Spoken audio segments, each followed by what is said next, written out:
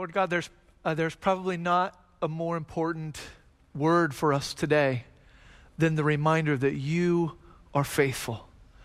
In the midst of so much that feels kind of topsy-turvy and so many different reports and so much sorrow and grief and fear and anxiety, it is a great gift to us to be reminded that the God we serve is faithful, that you are good and that you are loyal, that you are trustworthy and true, that you love us and that you know us and that you see us. And in the midst of hardship or anxiety or confusion, where we see a lack of faithlessness in ourselves and in others, we only find faithfulness in you.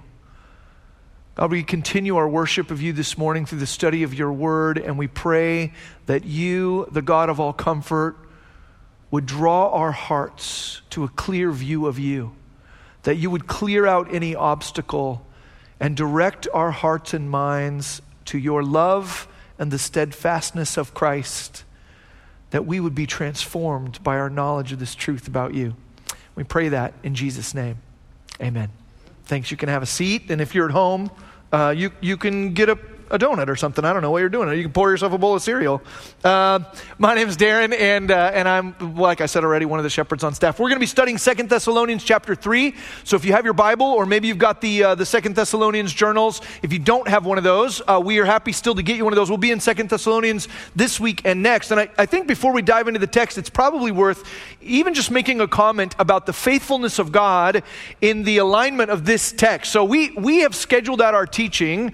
We had our whole year of teaching scheduled in July of last year. So 2019 in July, we laid out our teaching schedule for all of 2020, all the way until like February of 2021. And at that time, the teaching team and I, very prayerfully and with as much discernment as we have, tried to lay out what we thought that God would have us to study. So we studied Habakkuk in January and February, and then we moved into this study in 2 Thessalonians. And I will tell you this morning, I know there are a lot of churches that are doing standalone messages in the midst of the coronavirus stuff and everything that's happening in our world. I will tell you that I didn't need to do a standalone message this morning because our God determined in advance, months and months before any of this was even on our radar, that we would need this text today. We're in 2 Thessalonians chapter 3, verses 1 through 5, and I'll tell you, I honestly can't think of a better text to meet us and encourage us, to comfort us in the midst of everything that's happening in our community and everything that's happening in our world. It is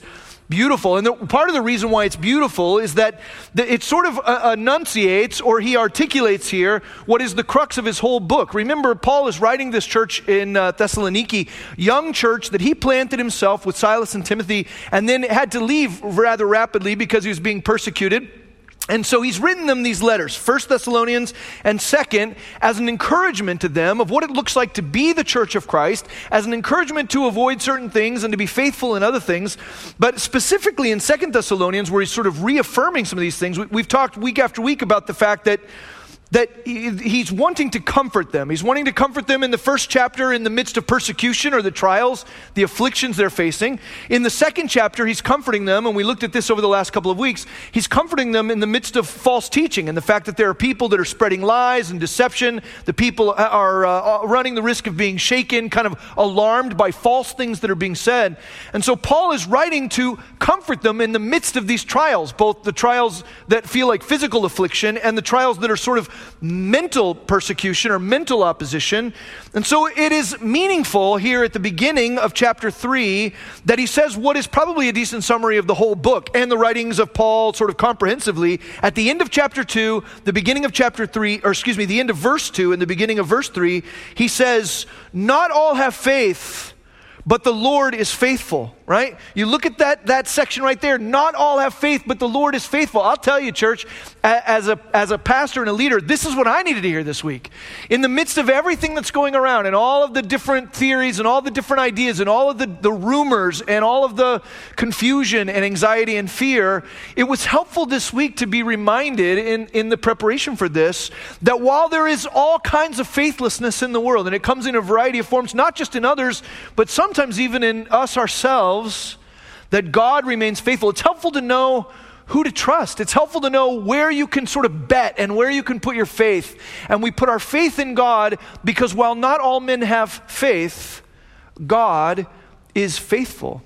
I was thinking just even of like 3 weeks ago, and this idea of trying to figure out who do you trust and who do you not trust. My wife and I were at Target a couple of weeks ago just doing our regular shopping deal, and we walked past the area where they have all those like like the health masks that you use to keep from spreading germs and whatever, and they were completely gone. This was like 3 weeks ago at Target. Those masks were already gone, and we saw the empty shelves, and my wife was like, oh man, maybe we should have got some of those before, and like we weren't quite sure how the thing was going to escalate, and she says, maybe we should have picked up some of those, and I said, no, it's not really a big deal. There's like alternatives you can use that are just as good. Like for instance, and then right there on the shelf behind us, there were those like adult undergarments, you know what I'm talking about, like the disposal ones. I said, you can just grab these. They work just the same. You just pull them all the way over your head and you look out of the leg holes and that'll protect you from germs, and she's like, you're a liar, right? My wife can only trust like 25% of the things I say. She herself, here's what I'm confessing. She herself has to be careful who to listen to, because if she'd taken that, by the way, if you're at home thinking about ordering adult undergarments and wearing them on your head, don't do that. But if you do it, send me a photo of that. I'd just like to see a picture of that. But all that to say, you can't trust all of these things. But where do we find faithfulness? We find it in God. This isn't just a summary of Paul's thinking in this particular book. It's a summary of everything that he teaches and everything he would use to comfort us. Let me just remind you of some of the things that Paul has already said just in 2 Thessalonians again. See if this doesn't refresh your memory if you've been in this study with us.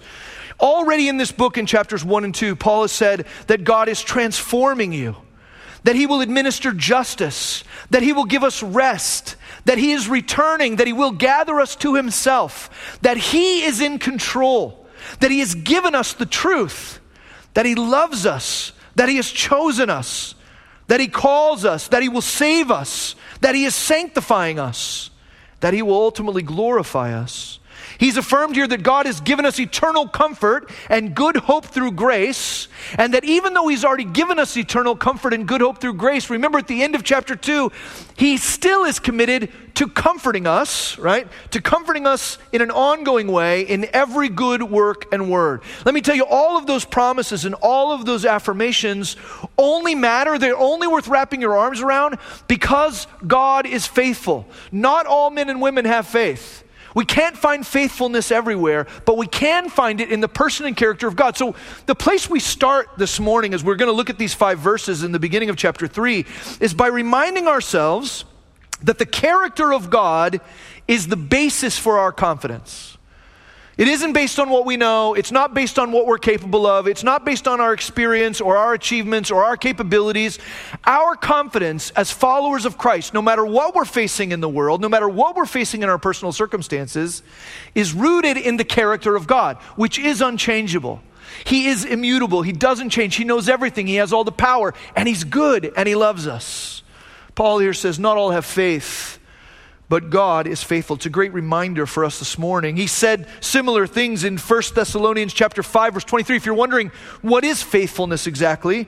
1 Thessalonians chapter 5, verse 23 says, now may the God of peace himself sanctify you completely, and may your whole spirit and soul and body be kept blameless at the coming of our Lord Jesus Christ.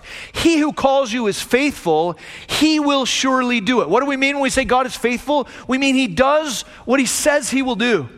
2 Timothy chapter 2 verse 13 says, even if we are faithless, he remains faithful, for he cannot deny himself. That even the moments where we find ourselves being faithless, he remains faithful. And you may remember this from Hebrews chapter 10 when we studied Hebrews together. Hebrews 10:23 says, let us hold fast the confession of our hope without wavering, for he who promised is faithful.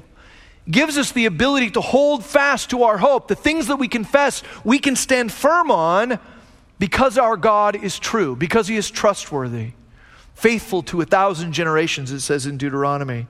And so it's with this concept in mind of trying to comfort the church at Thessalonica, trying to remind them that in the midst of other kinds of faithlessness, God is faithful. We see here at the beginning of chapter 3 that Paul asks for prayer. He says finally, word 1 in verse 1, he says finally, which is an indicator that he's kind of winding up his thinking. But in his final thoughts, as he's going to write this out, he's going to give one more encouragement here at the end of this chapter. But at the top part, he says, finally, pray for me. I love this, right? Don't race past it. Paul has spent a ton of time in this book and in 1 Thessalonians and other books telling these churches what he is praying for them and that he is praying for them, affirming that he has these ongoing prayer for these new Christians. But I want you to notice that he doesn't miss the fact that even though he is a guy who is dedicated to praying for others, that he doesn't miss the fact that he himself needs prayer. Neither should we. Neither should we miss the fact that in all of our efforts and in all of our prayers for others, the way you may be praying for the world, the way you may be praying for your family, the way you may be praying for your neighbors, we cannot miss the fact that even Paul, the Apostle Paul, saw it as of importance and saw it as a necessity that others would be praying for him. He says, pray for me. We also should be seeking to have other people lifting us up before God as we're praying for them. He asks for prayer, but I want you to note here that he doesn't just pray for the removal of the trial that he's in, right? So we know he's in Corinth this time. If you want to read more about his particular circumstance, you can read that in Acts 18. We know that there are people who are falsely accusing him. We know that he's been physically abused. We know that there's all kinds of things that are happening in his life. And yet when he says, pray for me, he doesn't say, pray that I'll be comfortable, or pray that nobody will be able to hurt me, or pray that the people will stop lying about me. Here's his prayer. So based on the faithfulness of God, we see his prayer is a prayer of alignment with the character of God. He prays this in verse 1 of chapter 3.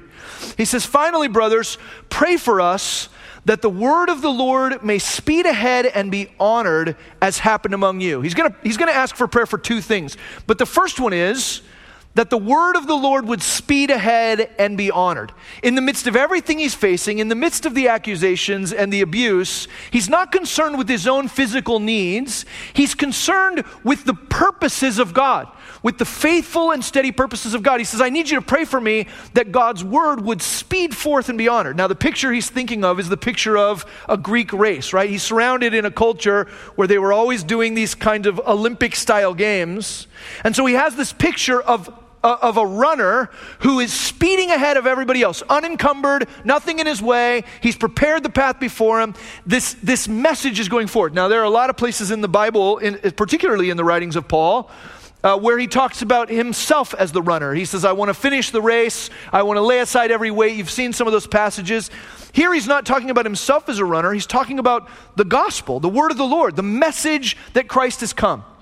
He says, pray for us that in our efforts, the word of the Lord would speed ahead, and in the same way that a Greek runner then would stand victorious on the podium and receive a laurel wreath, he says, I pray that the word of the Lord will not only speed ahead, that it will be unencumbered, and that it will rapidly spread, but that at the end of that spread, that it will be honored. What he means by that is not that the gospel would receive a wreath, but rather that the people who hear it would receive it as what it is, the very words of God. The very words of life and light. He says, I pray that God's word will speed ahead in me, and that as a result of that, it will be honored by those who hear it. His focus is on alignment with God's purpose, not on his own safety, not on his own contentment, his own satisfaction. He cares about carrying God's message forward. In fact, what he's praying for here is essentially the opposite of what we're hoping happens with COVID-19, right?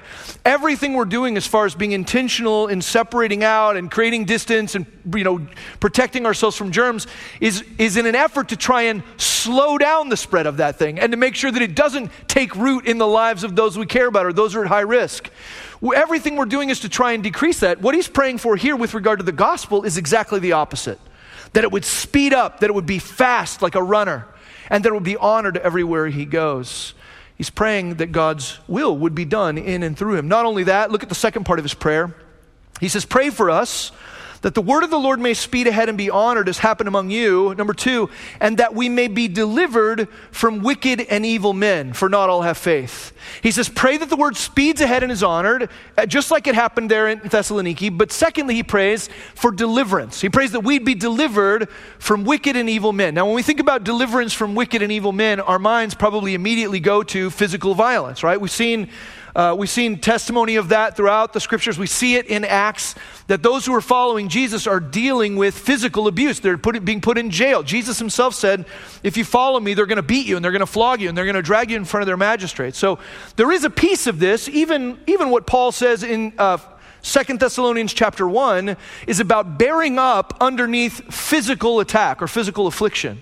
But I want you to note here that in the sequence in which this comes, I don't think Paul's just talking about being delivered from physical violence. In chapter 2 of 2 Thessalonians, he's already talked about the kind of oppression that comes through false teaching. The kind of oppression that comes when faithless people either pretend to have faith or try and discourage or distract people from the faithfulness of God and from God's faithful purpose. So here when he asks for prayer, he doesn't just ask that the word of the Lord would speed ahead and be honored, but he's praying for deliverance. And I think that deliverance is twofold. I think it is a deliverance from the physical attack, but it's also a deliverance or a freedom from the false thinking and the false ideals that would be perpetuated by those who are faithless. He says, deliver us from wicked and evil men, for not all have faith. You see, we are just as susceptible to ideas that are counter to the faithful purpose of Christ as we are to physical abuse. I actually don't think many of us living in America will face, at least not in this generation, we face a lot of physical abuse for following Jesus. But we are constantly at risk of being dissuaded or being discouraged or being derailed by faithless thoughts and ideas. Opposition, as we see it in the scripture, does not always come in the form of pitchforks and torches. It's not always people trying to beat us up and drag us off to jail. Sometimes that opposition comes through deception or through idolatry.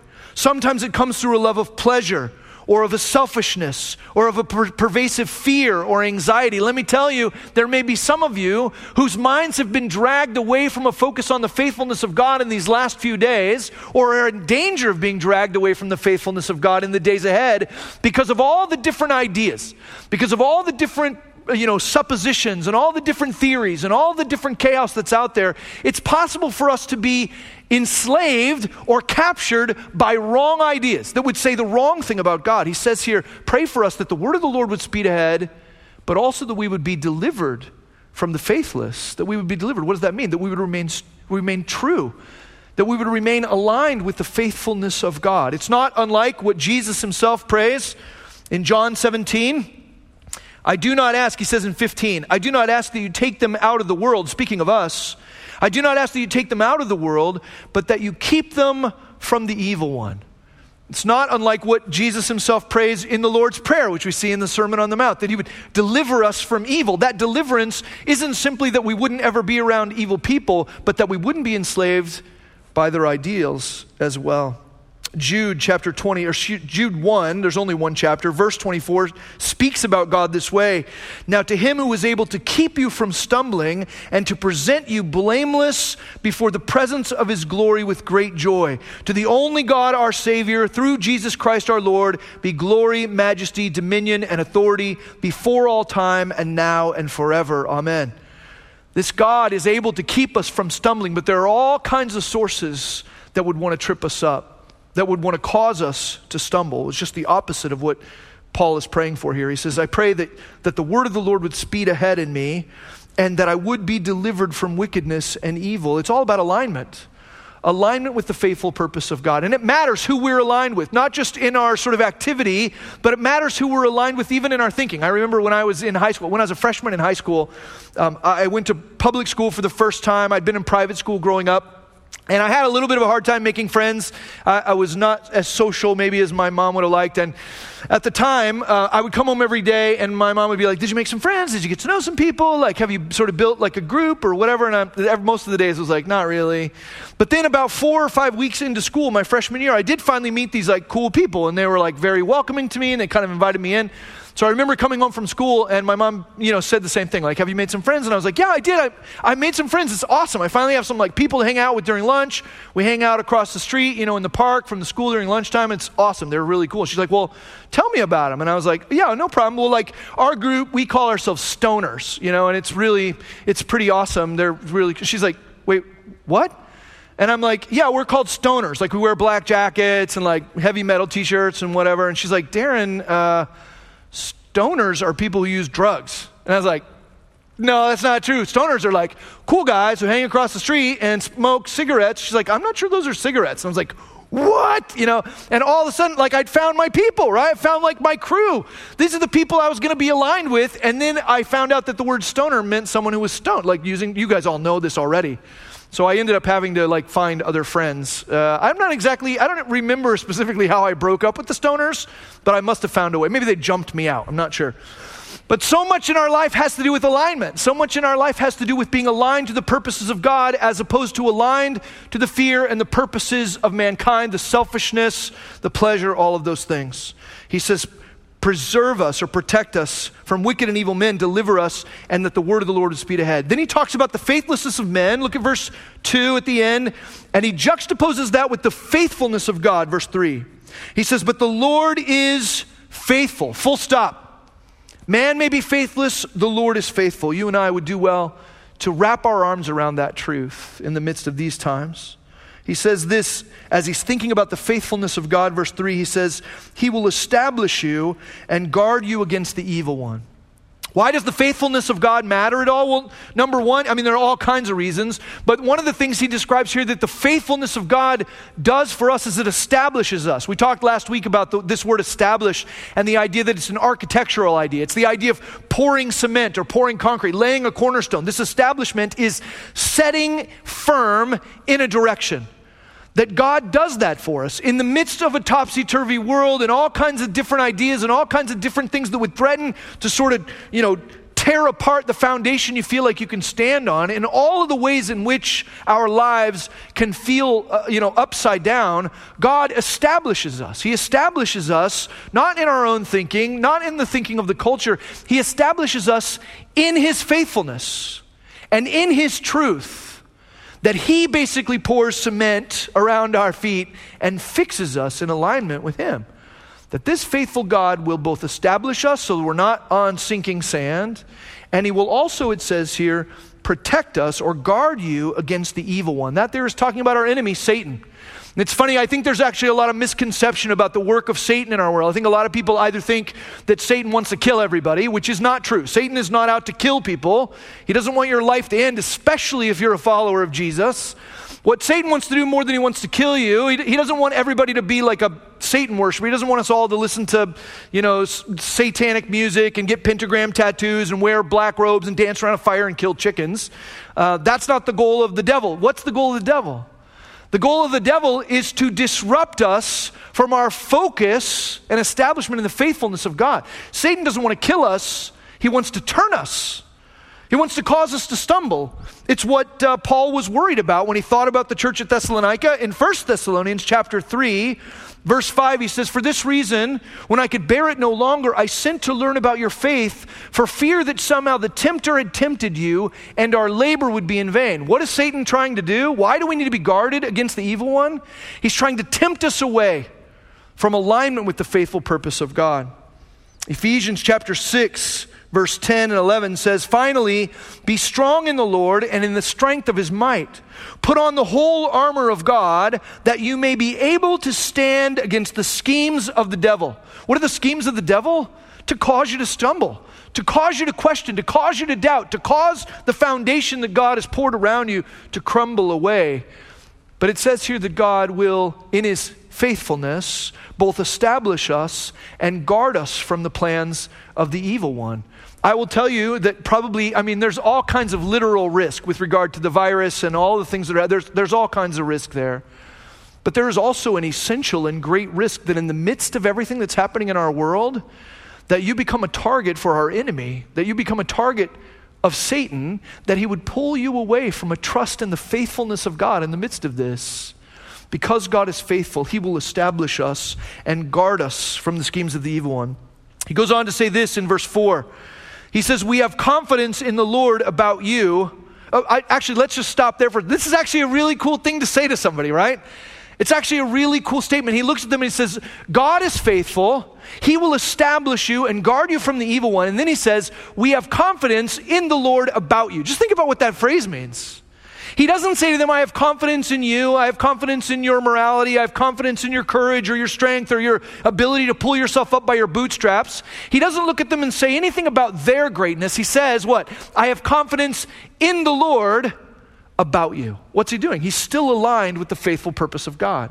He says, when I think about who God is, this faithful one, I have confidence in him and about what he's doing in you. This is a great thing. I will actually say that in the midst of all the turmoil and things that are happening in our world, in the midst of so much that is unknown, as a shepherd and leader in this community, I have confidence in God about you, Fullerton Free.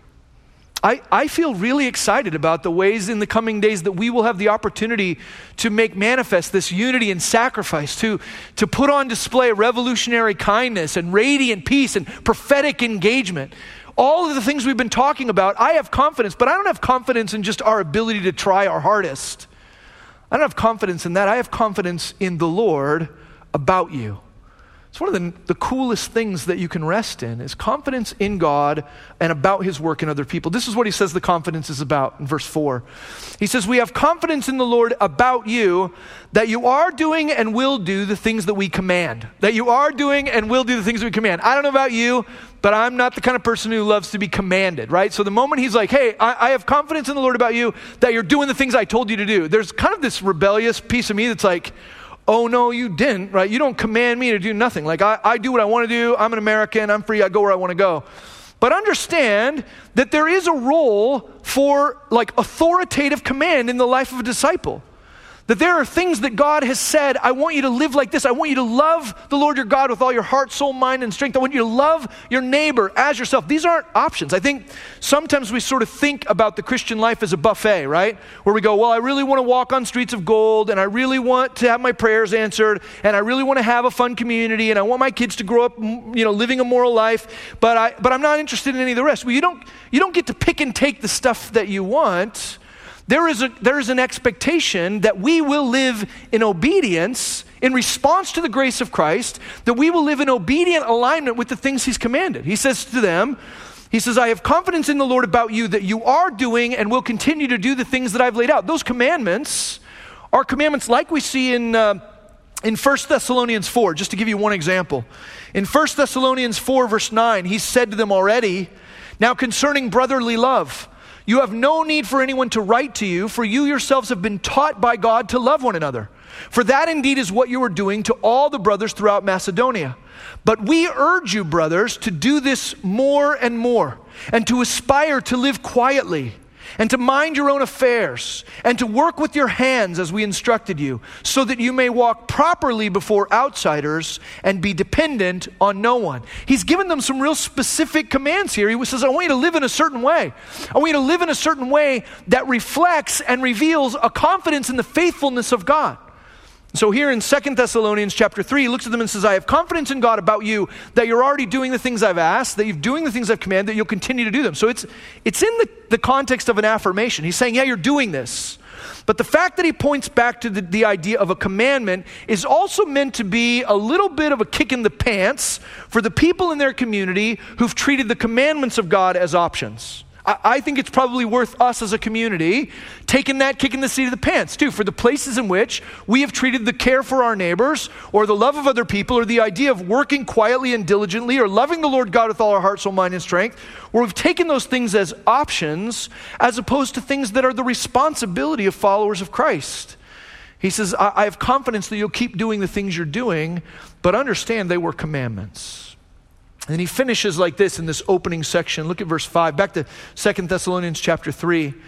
He says, we have confidence in the Lord about you, that you are doing and will do the things that we command. Verse 5. May the Lord direct your hearts to the love of God and to the steadfastness of Christ. May the Lord direct your hearts to the love of God and to the steadfastness of Christ. He begins this chapter by asking for prayer for himself, and he finishes this opening section by asking a prayer of God. He says, I'm praying that the Lord will direct your hearts. We've talked about this idea of having your hearts directed. Remember, heart doesn't mean the organ that's pumping blood. Heart is meant to be the center of the moral character for the Hebrew person, right? He says, I'm praying that God will direct your hearts. He means that he will clear out any obstacle, that he will make straight the path. That he will direct your hearts to what? The love of God and the steadfastness of Christ. Paul says God is faithful. Not all men have faith, but God is faithful. And I'm praying that that faithful God will align your heart with his love and the endurance of Christ. Why those two things? Well, listen, and what does it even mean? What does it mean to have our hearts directed? Does that mean we're simply supposed to understand those things cognitively? That together he's praying that God will help us to just increasingly know that God loves us and that Jesus was steadfast, that in the midst of all the opposition and all of the affliction and all the people trying to drag him from his purpose, he remained enduring and patient and faithful. We see in Hebrews chapter 12, verse 3, it says, "Consider him who endured from sinners such hostility against himself, so that you may not grow weary or faint-hearted." Are we just supposed to consider it so that we know it? Well, that's a piece of it. There is a piece of this that is a cognitive understanding, that God would direct our hearts toward his love and the endurance of Christ, or the steadfastness of Christ. There's another piece of it that is absolutely about reciprocation. That the more I meditate upon the love of God and the steadfastness of Christ on my behalf, that I am then motivated and compelled to return the same in kind. That I love God and that I am steadfast in the things that God has called me to do because of his steadfastness on my behalf. That I consider his endurance so that I also will endure. So it is absolutely sort of a recognition. It's also a reciprocation. And don't miss the fact that in this same thing, God directing our hearts to these things, he's praying not just that we would recognize it, not just that we would reciprocate it to God, but that we would replicate it. That we would replicate it. That the more I understand the love of God for me and I love him in return, the more I understand the steadfastness, the perseverance of Christ, even in the midst of great trials, that Jesus never called it a day. He didn't go, the people don't appreciate it. My own people rejected me. People trying to kill me. They're lying about me. They're doing all these things. I'm out. That he endured, that endurance should motivate me to endure in my faithfulness to God, but also it should motivate me to replicate the love of God and the steadfastness or the endurance of Christ in my community, in the lives of my neighbors, in the midst of a culture and a city where people are scared and grieving and heartsick and worried. We have the opportunity not just to recognize God's love for us, but to reciprocate that and to replicate it. In fact, as I finish this morning, I would want to read, I made a prayer here for us, for you. The idea is not that we're asking God to change things in our environment, but that we're asking God to change us, to align us with his faithfulness and his faithful purpose. Let me read you this prayer. It comes straight out of this text, but this is my prayer for our family in this season here at Fullerton Free. I'm praying that the word of the Lord will speed ahead and be honored through you. And that you won't be distracted or hindered by faithless men or women. I'm praying that the Lord is faithful to ground you in truth and preserve you from Satan's schemes so that you can continue to obey God's word and reflect his love and Christ's endurance as you yourselves grow to understand those things more and more. That's my prayer for you. And I will say, my hope is that in the days and weeks ahead, you would pray those same things for me. That I would be reminded again and again, that you would be reminded again and again, that not all have faith, but God is faithful. Would you pray with me? God, I pray that you would fix our eyes upon you, that you would direct our hearts, remove any encumbrance or hindrance from a clear pathway to both a recognition and a reciprocation and a replication of your great love and the endurance or steadfastness, the perseverance of Christ. You are faithful. And when my eyes look to you and I remember your faithfulness, I recognize that you will establish me, that you will establish us and protect us from the enemy's schemes so that the word of the Lord may speed ahead and we will be delivered from the faithlessness that would otherwise occupy our minds. We pray these things in Jesus' name. Amen.